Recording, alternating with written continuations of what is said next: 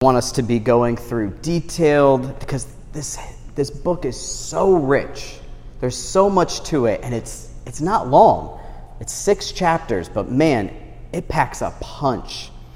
So last 2 weeks ago, we were in Ephesians 1, and we're going to be in Ephesians 1 again, but we're going to be looking at verses 1 through 4. So if you have a copy of God's Word, open it up, Ephesians 1, verses 1 through 4. This is the word of the Lord. Paul, an apostle of Christ Jesus, by the will of God, to the saints who are in Ephesus and are faithful in Christ Jesus. Grace to you and peace from God our Father and the Lord Jesus Christ. Blessed be God, the God and Father of our Lord Jesus Christ, who has blessed us in Christ with every spiritual blessing in the heavenly places, even as he chose us in him before the foundation of the world, that we should be holy and blameless before him. Let's pray.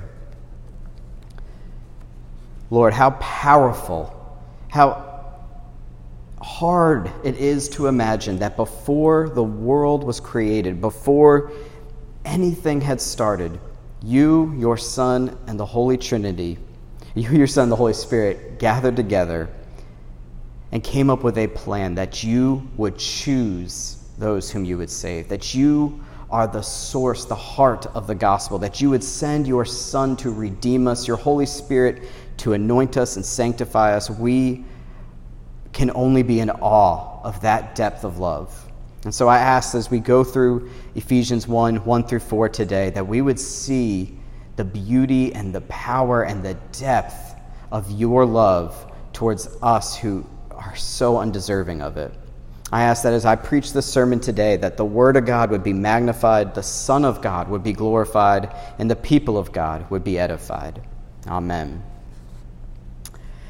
So in the Reformed world, which we're Presbyterian, so we're part of that world, and probably in most of evangelical Christianity, again, I was raised Pentecostal, so I definitely get to say this includes Pentecostals, we do not give enough attention to God the Father, right? We love Jesus, and God the Father wants us to love Jesus. He sent us Jesus. And we often, though, maybe not intentionally, but we focus so much on the work of Jesus or the work of the Holy Spirit that we forget God the Father. And when Jesus was on earth, who was he always talking about? God the Father. I'm here on my Father's business. When his family finds him in the temple at 12 years old and Mary's doing what every mother, is going to do to her kid who scares her, like, what are you doing? You're supposed to be going back to Nazareth with us. Why did you run away? And his response was, I had to be about my Father's business. So we know that Jesus obviously points us to the Father, but we don't look to the Father that much. And there are many outside the church who actually think that's okay. There are people who often say that, they love Jesus, but not the church. Or they love Jesus, but not so much Christians. Or they love Jesus, but they don't like that God of the Old Testament, Jesus' dad, because he's often, he's violent.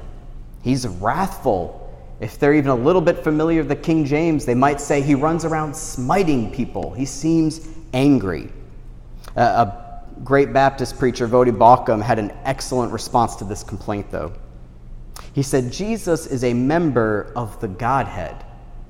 He is eternally existing in perfect unity with the Father and the Spirit. So, when God speaks and God acts in the Old Testament, Jesus is both there, present, and in agreement with what the Father is doing. I can get a little bit the people who think that God the Father is wrathful, and that Jesus is all love. I can understand a little bit. But I understand a lot more another complaint, another issue that some people have with calling God the Father, and that's because a lot of us have hard relationships with our earthly fathers. There's pain that's brought up that is real, not imagined, and that creates strife in relationship. And so it's hard for us to separate the title, the name, the characteristics of our earthly fathers from our heavenly fathers. There's this kind of sense that, well, my earthly father's disappointed in me, so certainly my heavenly father is going to be disappointed with me. My earthly father neglected me, so certainly my heavenly father is going to neglect me. What I want to propose today is that we must look at God the Father the way Jesus does. He is a good Father who loves us deeply. And so I titled the sermon, God is the Gospel, which I took that from John Piper. He has a great devotional called God is the Gospel. It's from a different passage, but it works here, and I'm just using the title. But God is the Gospel because he searches for us, he saves us, and he secures us.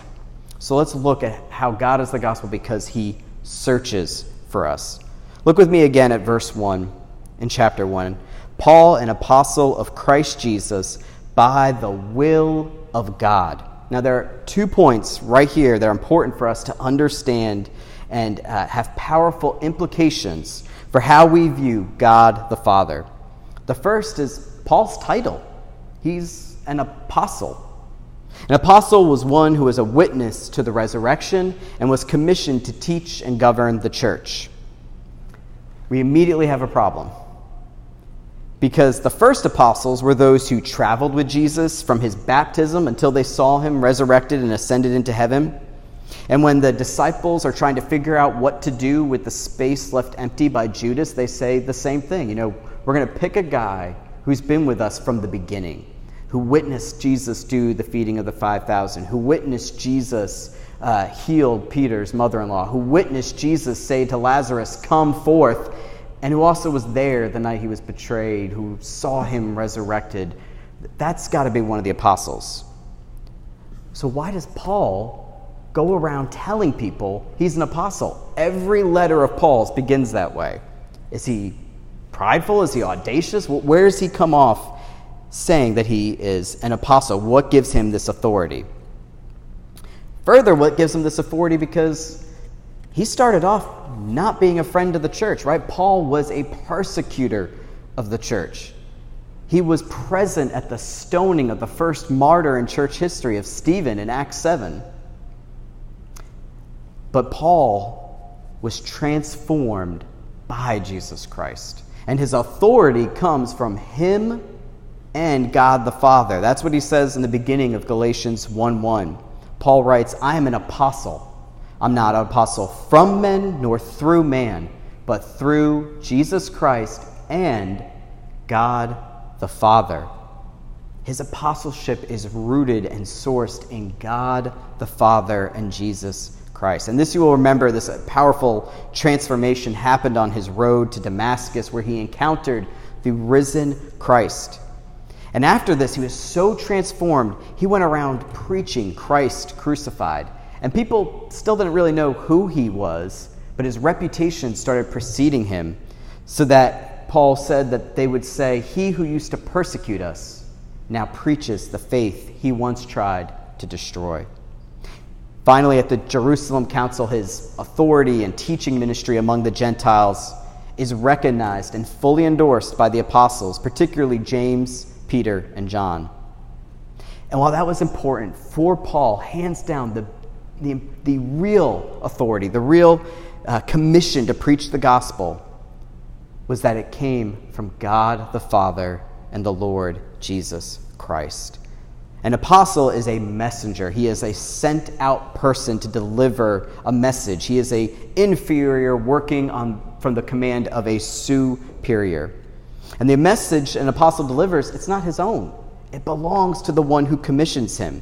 And so we are told that this message, the letter Paul's about to spend all this time telling us about, and especially about who God the Father is, he is speaking what he has been commissioned to speak by the will of God.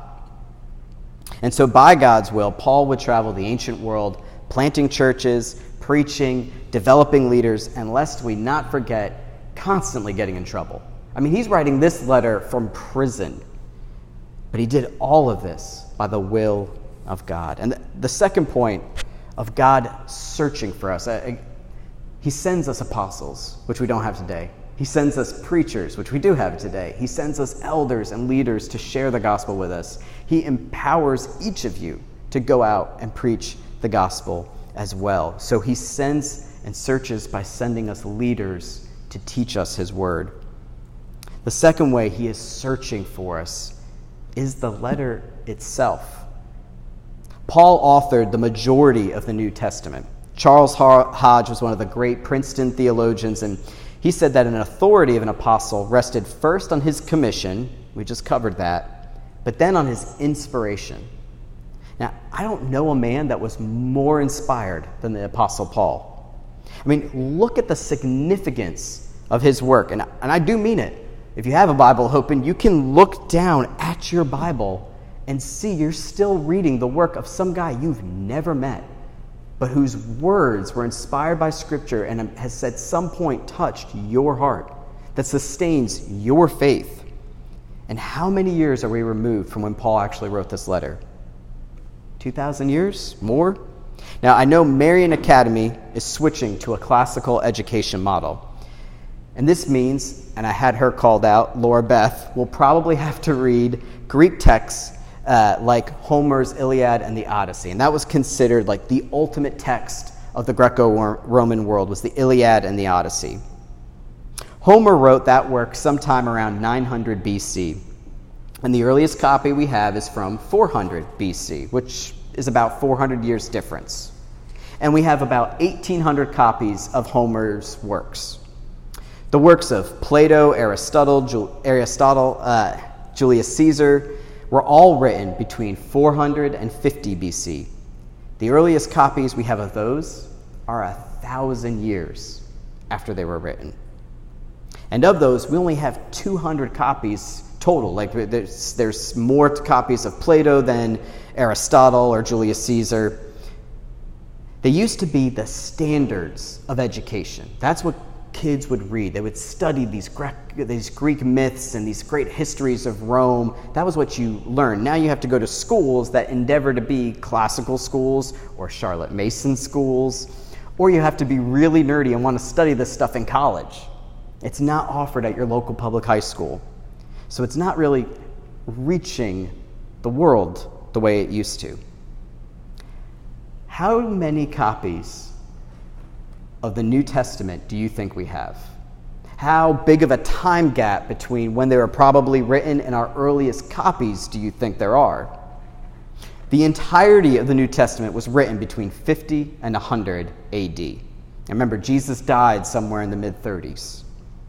Now, the earliest manuscripts we have of whole books of the Bible come just 100 years later, between 150 and 200. A complete manuscript of the New Testament is as early as 350 AD. So that's just 200 years later. That's not bad, because if we have complete whole manuscripts, a whole New Testament, it means it was already circulating around enough that people decided to bind it all together. But the earliest piece of a manuscript that we have is a small little papyri. It's about the size of a business card. And it's a copy of a portion of John 18. And it's dated to as early as AD 125. The reason that's important is most people believe that John lived the longest of any of the disciples near the end of the first century, pushing 100 in the 100 ADs. He wrote his gospel around then because he was about to die. And then we have an early copy that was written within 25 to 30 years from the original. 25 to 30 years, we already have a piece that was probably copied from maybe even the actual copy that John commissioned or wrote. This means, so finally, how many manuscripts of the New Testament do we have? There are 5,800 complete or little fragments like I just talked about in Greek alone. 5,800 compared to, what was it, Homer's measly 1,800? Of that, there are 10,000 Latin manuscripts, and there are 9,300 manuscripts in Syriac, Armenian, Slavic, Ethiopic, Coptic, all ancient languages, and that is a combined total of 25,100 manuscripts. Today, we have English Bibles in multiple different versions. The New Living, the NASB, the ESV, the Great King James. The Bible has gone out to the entire speaking world. There are people who labor just to translate it into the tongues of people who still are so tribal and have such refined dialects that we need to spend lots of time learning the language and translating so they can have the Word of God, but we can do it, and we have people who want to. God loves you so much, has searched for you so long that he has preserved the entirety of his revelation so that you can have it in your hands. And now today you can have it on a phone. You can listen to it in the car. It is everywhere. God searches out for everyone he will save. The letter to the Ephesians was never meant to be only for them. It is by the will of God for us today to feed our souls, comfort our hearts, and to tell us of the good news of Jesus Christ. So we take these points together and we see that God the Father is searching for us. Far from being a domineering or cruel God that the unbelieving world thinks he is, we see throughout Scripture that God pursues us. He created us. King David was so blown away by the significance that God places on us that he's saying in Psalm 8, "What is man that you are mindful of him? Why do you make a big deal out of us, God?" He doesn't neglect us, but he searches for us. He does so by sending people out into the world to announce his good news of salvation through his Son. He does it by giving us this Scripture. The Book of Common Prayer that the Anglicans use throughout the world has an excellent prayer in it, thanking God for the Scriptures. It says, "Blessed Lord, who has caused all Scriptures to be written for our learning, grant us so to hear them, read, mark, learn, and inwardly digest them, that we may embrace and ever hold fast the blessed hope of everlasting life, which you have given us in our Savior Jesus Christ, who lives and reigns with you in the Holy Spirit, one God, forever and ever. Amen." God's given us these Scriptures so that we can enter into a relationship with him and find that he's been searching for us a long time. The fact that he searches for those to save shows us that God is the gospel because he saves the ones he's searching for. That brings us to this other thing that we talked about last time, this grace and peace of Ephesians. In verse 2, that's what Paul says, "Grace to you and peace from God our Father and the Lord Jesus Christ." It seems really simple, and most of Paul's letters begin that way. But when I was reading commentaries, it's actually really weird. It's an odd introduction style. It takes part of some of the Greek introductory materials, and it takes part of some of the Hebrew traditions of introducing a greeting to one another. But Frank Thielman, in his commentary, argued that those familiar with Israel's scriptures would detect an allusion to the great Aaronic blessing in Numbers. There, Aaron and his sons are told to show grace to the people of Israel and give them peace. And far from a simple greeting, it is the summary of the gospel. Martin Lloyd-Jones said of this phrase, "Grace is the beginning of our faith, but peace is the end of our faith." I remember I said last Sunday, the book begins with grace in the introduction, and it ends with grace. So the question we ask is, how do we get it? How do we receive this grace? Well, God is the gospel because he saves us, and he saves us a certain way. He saves us through his Son. Notice how Paul is pointing out that salvation is from God, but it's in Jesus Christ. In verse 1, he says, "To the saints who are in Ephesus and are also faithful in Christ Jesus." In verse 2, he says, "Grace and peace is from God the Father and the Lord Jesus Christ." In verse 3, we are blessed in Christ. And finally, in verse 4, we are chosen in him, that is Christ, before the foundation of the world. The salvation that he gives us in Christ is complete. Now, if you remember 2 weeks ago, we talked about the grammar of the gospel, that there's important things to pay attention to when these actions happen, these verbs. What tense are they in? What does it say, and why is it important? Well, it's important because in verses 3 and 4, the verbs of blessing and choosing, they're in the past. It says that God has blessed us, and God chose us. We are already blessed. We are already chosen in eternities past and made complete in Christ. God the Father sent Paul to Ephesus to search for his people, to save them by preaching that they are saved by the work of Christ on the cross. And if Paul is the envoy of God and speaks on his behalf, then what Paul says of us is what God thinks of us. This means that God does not hold the past, our past, to account. He has saved us so that Paul can call the church the saints who are faithful in Christ. He has saved us completely to the point that we can be secure, that we can have assurance, is the good old Reformed word, that our salvation is secure in Christ, that we can live a life in faith in response to this wonderful act of God in Jesus Christ. And we'll look more in depth at the work of the Son in our salvation in the coming weeks. But for now, we must see that God the Father is the one doing the action of saving, but he does it in and through Jesus Christ, his Son. And so if God is the gospel because he searches for us and his will is to save us, well, then he certainly will secure all he saves in his Son. So this sermon is not about the great doctrine of election. Again, we're going to get there because we're going to go slow and detailed. But I want to discuss it briefly because it's so pivotal to Paul's thinking right here and throughout his writings. What do you think? What do you hear? What is your gut reaction when you read verse 4? He, that's God, chose us in him. That's Christ. For many, the idea that God gets to decide who he chooses to save seems to confirm that God really must be evil and wrathful. Right? When I was going to get ready to leave for Covenant Seminary, and I was very much zealous about being a Presbyterian and wanted to tell everybody about Calvinism and how right I am and how wrong they are. And I went out for lunch with a friend, and we were raised in the same church together. She was still Pentecostal. And I remember I told her about, just kind of the 5 points of Calvinism, and, that we are saved and elected to salvation without having to do anything, that God chose us from eternity's past. And she looked at me and she was just like, well, what's the point then?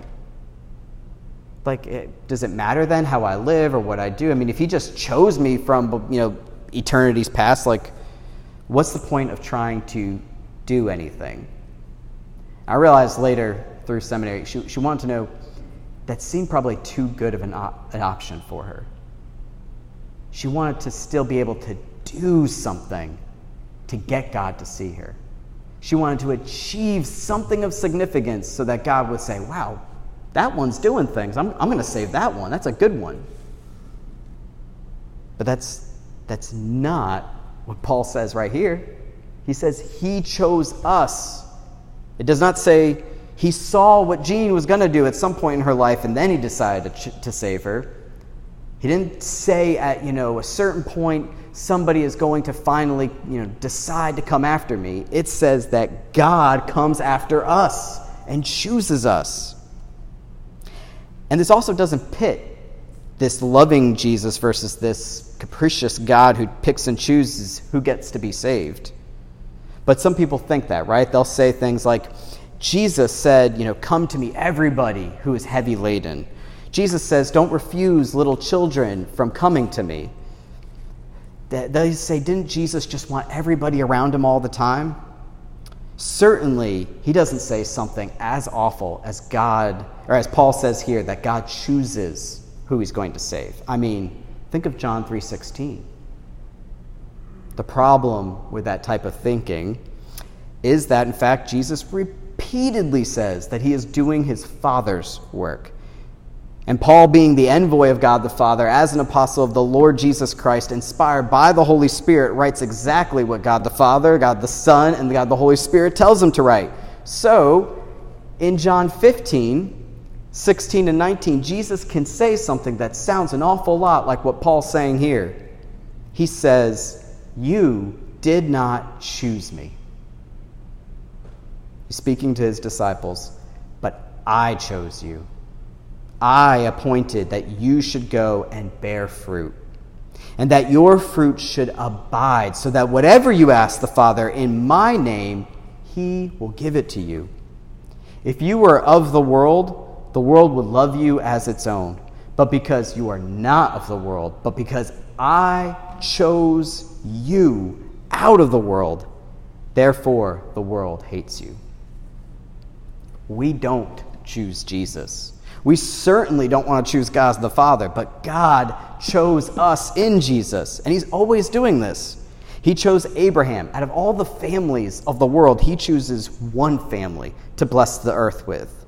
He chose Isaac over Ishmael. He chooses Jacob over Esau, David over Saul. He chose Israel. Once they get to be a nation, he chose them out of all the other nations. There were way better, bigger, stronger, more powerful nations that God could have done a lot through. But he chose the one nation that he'd already promised to their ancestors he would save the world through.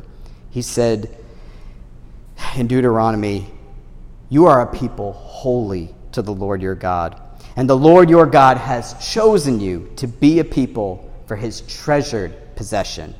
Out of all the peoples who are on the face of the earth, it was not because you were more in number than any other people that the Lord set his love on you and chose you, for you were the fewest of all peoples." God's choice is his. It's his alone to make it, and it's not the strong he wants. It's not the mighty. It's not going to be the people who are the achievers. It's the weak, the ones that know they are sinners, the ones who are not great to look at, that he saves, that he desires, that he searches for. So he searches for us, and he chooses to save us in his Son, and he secures us. John Murray, one of the great Princeton theologians he went to Westminster. At Westminster Theological Seminary, said that salvation in Christ is this: those who will be saved were not even contemplated by the Father in the ultimate counsel of his predestinating love apart from union with Christ. They were chosen in Christ. This whole plan to save us and choose us was thought of by the Father and the Son. And he made this choice before the world was created, as we see in verse 4. This means that heaven was made at the beginning of the world, but election was made before. Before God said, "Let there be light," he said, "Let there be Olmengud, and I will save him through my Son." Before God said, "Let there be light, let there be Joe Barry, and I will save him through my Son." Before he said, "Let there be light," he said, "Let there be Carla, and I will save her through my Son." We're a small enough church, but I'm not going to list all of you. All of you are here. I'm trusting all of you are saved. He said it of all of you. Before light existed, your salvation was secured because God willed it in his Son. So who are we to take issue with what he says? The fact that I can rejoice in my election being secure is not because I think I'm better than everyone. I know I'm not great, but I have a great God who has decided to save me, so I want to shout praises to him and sing songs of him and give my life to talk about him. But he is doing the same work in all of our lives. He is a Father desperate to save those he searches for. To help illustrate it, I came across the story, and it was just the providence of God because it fits so well. It's a story of a man in China who 24 years ago, his son was abducted right in his front lawn. The man's name was Gu Gang Tang. And as his son was abducted, his son was quickly sold into slavery and then sold to a family, or at least that's what we'll find out, but he was gone. And the father would spend every waking moment he could riding his motorcycle all over China, trying to follow leads, and mostly they turned into dead ends. He broke bones from accidents. He had encounters with robbers and gangs, and he went through 10 motorcycles in 24 years pursuing his son. His story was so moving that in 2015 it became a major film in China. And through the success of that film and the story of a father searching to save his son, they got a credible lead. And the son was reunited with his father and mother 24 years later. And their reunion, you can look it up, BBC was the one who reported the story, but their reunion was filmed And in it, you see Gao just gripping onto his son. I mean, he's sobbing. It's the son he's been looking for almost 25 years. But you see his grip is just secure. It's as if he lets go, somebody's going to take Gao away from him. And this time, it's not going to happen. That's how hard he's gripping. That is the grip that God the Father, through Jesus Christ, has on you. Nobody is taking it away from you. When he calls us, we are hearing our souls are hearing the Father's yes he uttered before the foundation of the world. And this securing of our salvation means that we actually are secure in following after him. God the Father not only saves us from sin and hell, but he saves us so that we should be holy and blameless before him. That's the end of verse 4. Paul later says that we should walk in love as Christ has loved us. Jesus said that if we love him, we will keep his commandments. I mean, you remember that from when we went through 1 John. We are constantly going back to this radical love that Christ gives us, and then a call to then be holy, walk in obedience, follow after the way of life that Jesus is showing us. And Paul says this in his letter to Timothy, that Christ came to save sinners, of whom I am the foremost. Eugene Peterson called the Christian life a long obedience in the same direction. And our sanctification, that's the process of being made holy, is empowered by these spiritual blessings that he's given us. He blesses us with every spiritual blessing in the heavenly places. The same God who chose us was always working this out. He spoke through his prophets Jeremiah and Ezekiel. He said that one day we would have the law written on our hearts. One day we would have a new heart, a new spirit would be put in us. The new spirit is secured by God's choice of choosing us in his son Jesus. And like Gao was gripping onto his son, we're not slipping away. The work of redemption is complete. All this is connected to something that we'll get to later in Ephesians, but it's adoption. And I'm closing with this. Adoption has always amazed me. I'm a child, a biological child. I have biological children of my own. I understand very deeply the connection created between me and my children. When I look at Ruby and Greta, I see me and them, and it's usually the frustrating parts of me. They get all the good stuff from Amanda. But the beauty, the power of adoption is it's voluntary. It's the choice of strangers to love another stranger, and not like mediocre, shabby, pitiful love. It is deep parental love. The parents don't know their children when they meet them, but already they love them. There's this really remarkable movie called Lion. It came out a few years ago. It has Nicole Kidman, who played a real woman named Sue Brierley. She was Australian, and her husband adopted two young Indian boys. These two young boys, both had really hard times before they were adopted. One through some mental issues. The other one had actually been swept up and got so separated from his mother that he eventually just is considered an orphan or abandoned, and he's put up for adoption. But Nicole Kidman's character and her husband, and they love these boys, and so they adopt them.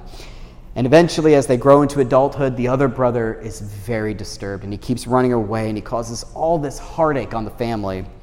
And the older brother, played by Dev Patel, who's a brilliant actor, he comes to the mother to comfort her, and he says to her, "I am sorry you couldn't have your own kids."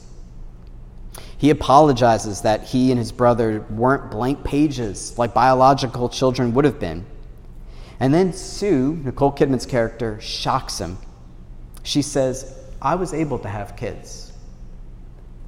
And Sarah, Dave Patel's character, starts immediately crying. I mean, this was too much. He for years thought he was a plan B. He for years thought that this was a pity adoption. But Sue goes on, "We chose not to have kids. We wanted the two of you. That's what we wanted. We wanted the two of you in our lives. That's what we chose." Sue and her husband chose to rescue two children from horrible situations. They searched for them. They saved them. They secured a life for them. Jesus said in the Sermon on the Mount, "Which one of you, if his son asks him for bread, will give him a stone? Or if he asks for a fish, will give him a serpent? If you then, who are evil, know how to give good gifts to your children, how much more will your Father who is in heaven give good things to those who ask him?" Your Father in heaven searched for you. He saved you. He has secured you and will secure you until you are reunited with him in the heavenly places. Who are we to say no to such a love like that? Let's pray. Lord, thank you for the power of the gospel, that you would save people who are your enemies, people who do not love you, people who do not want you, but you want them and sent your Son to die for them, for us.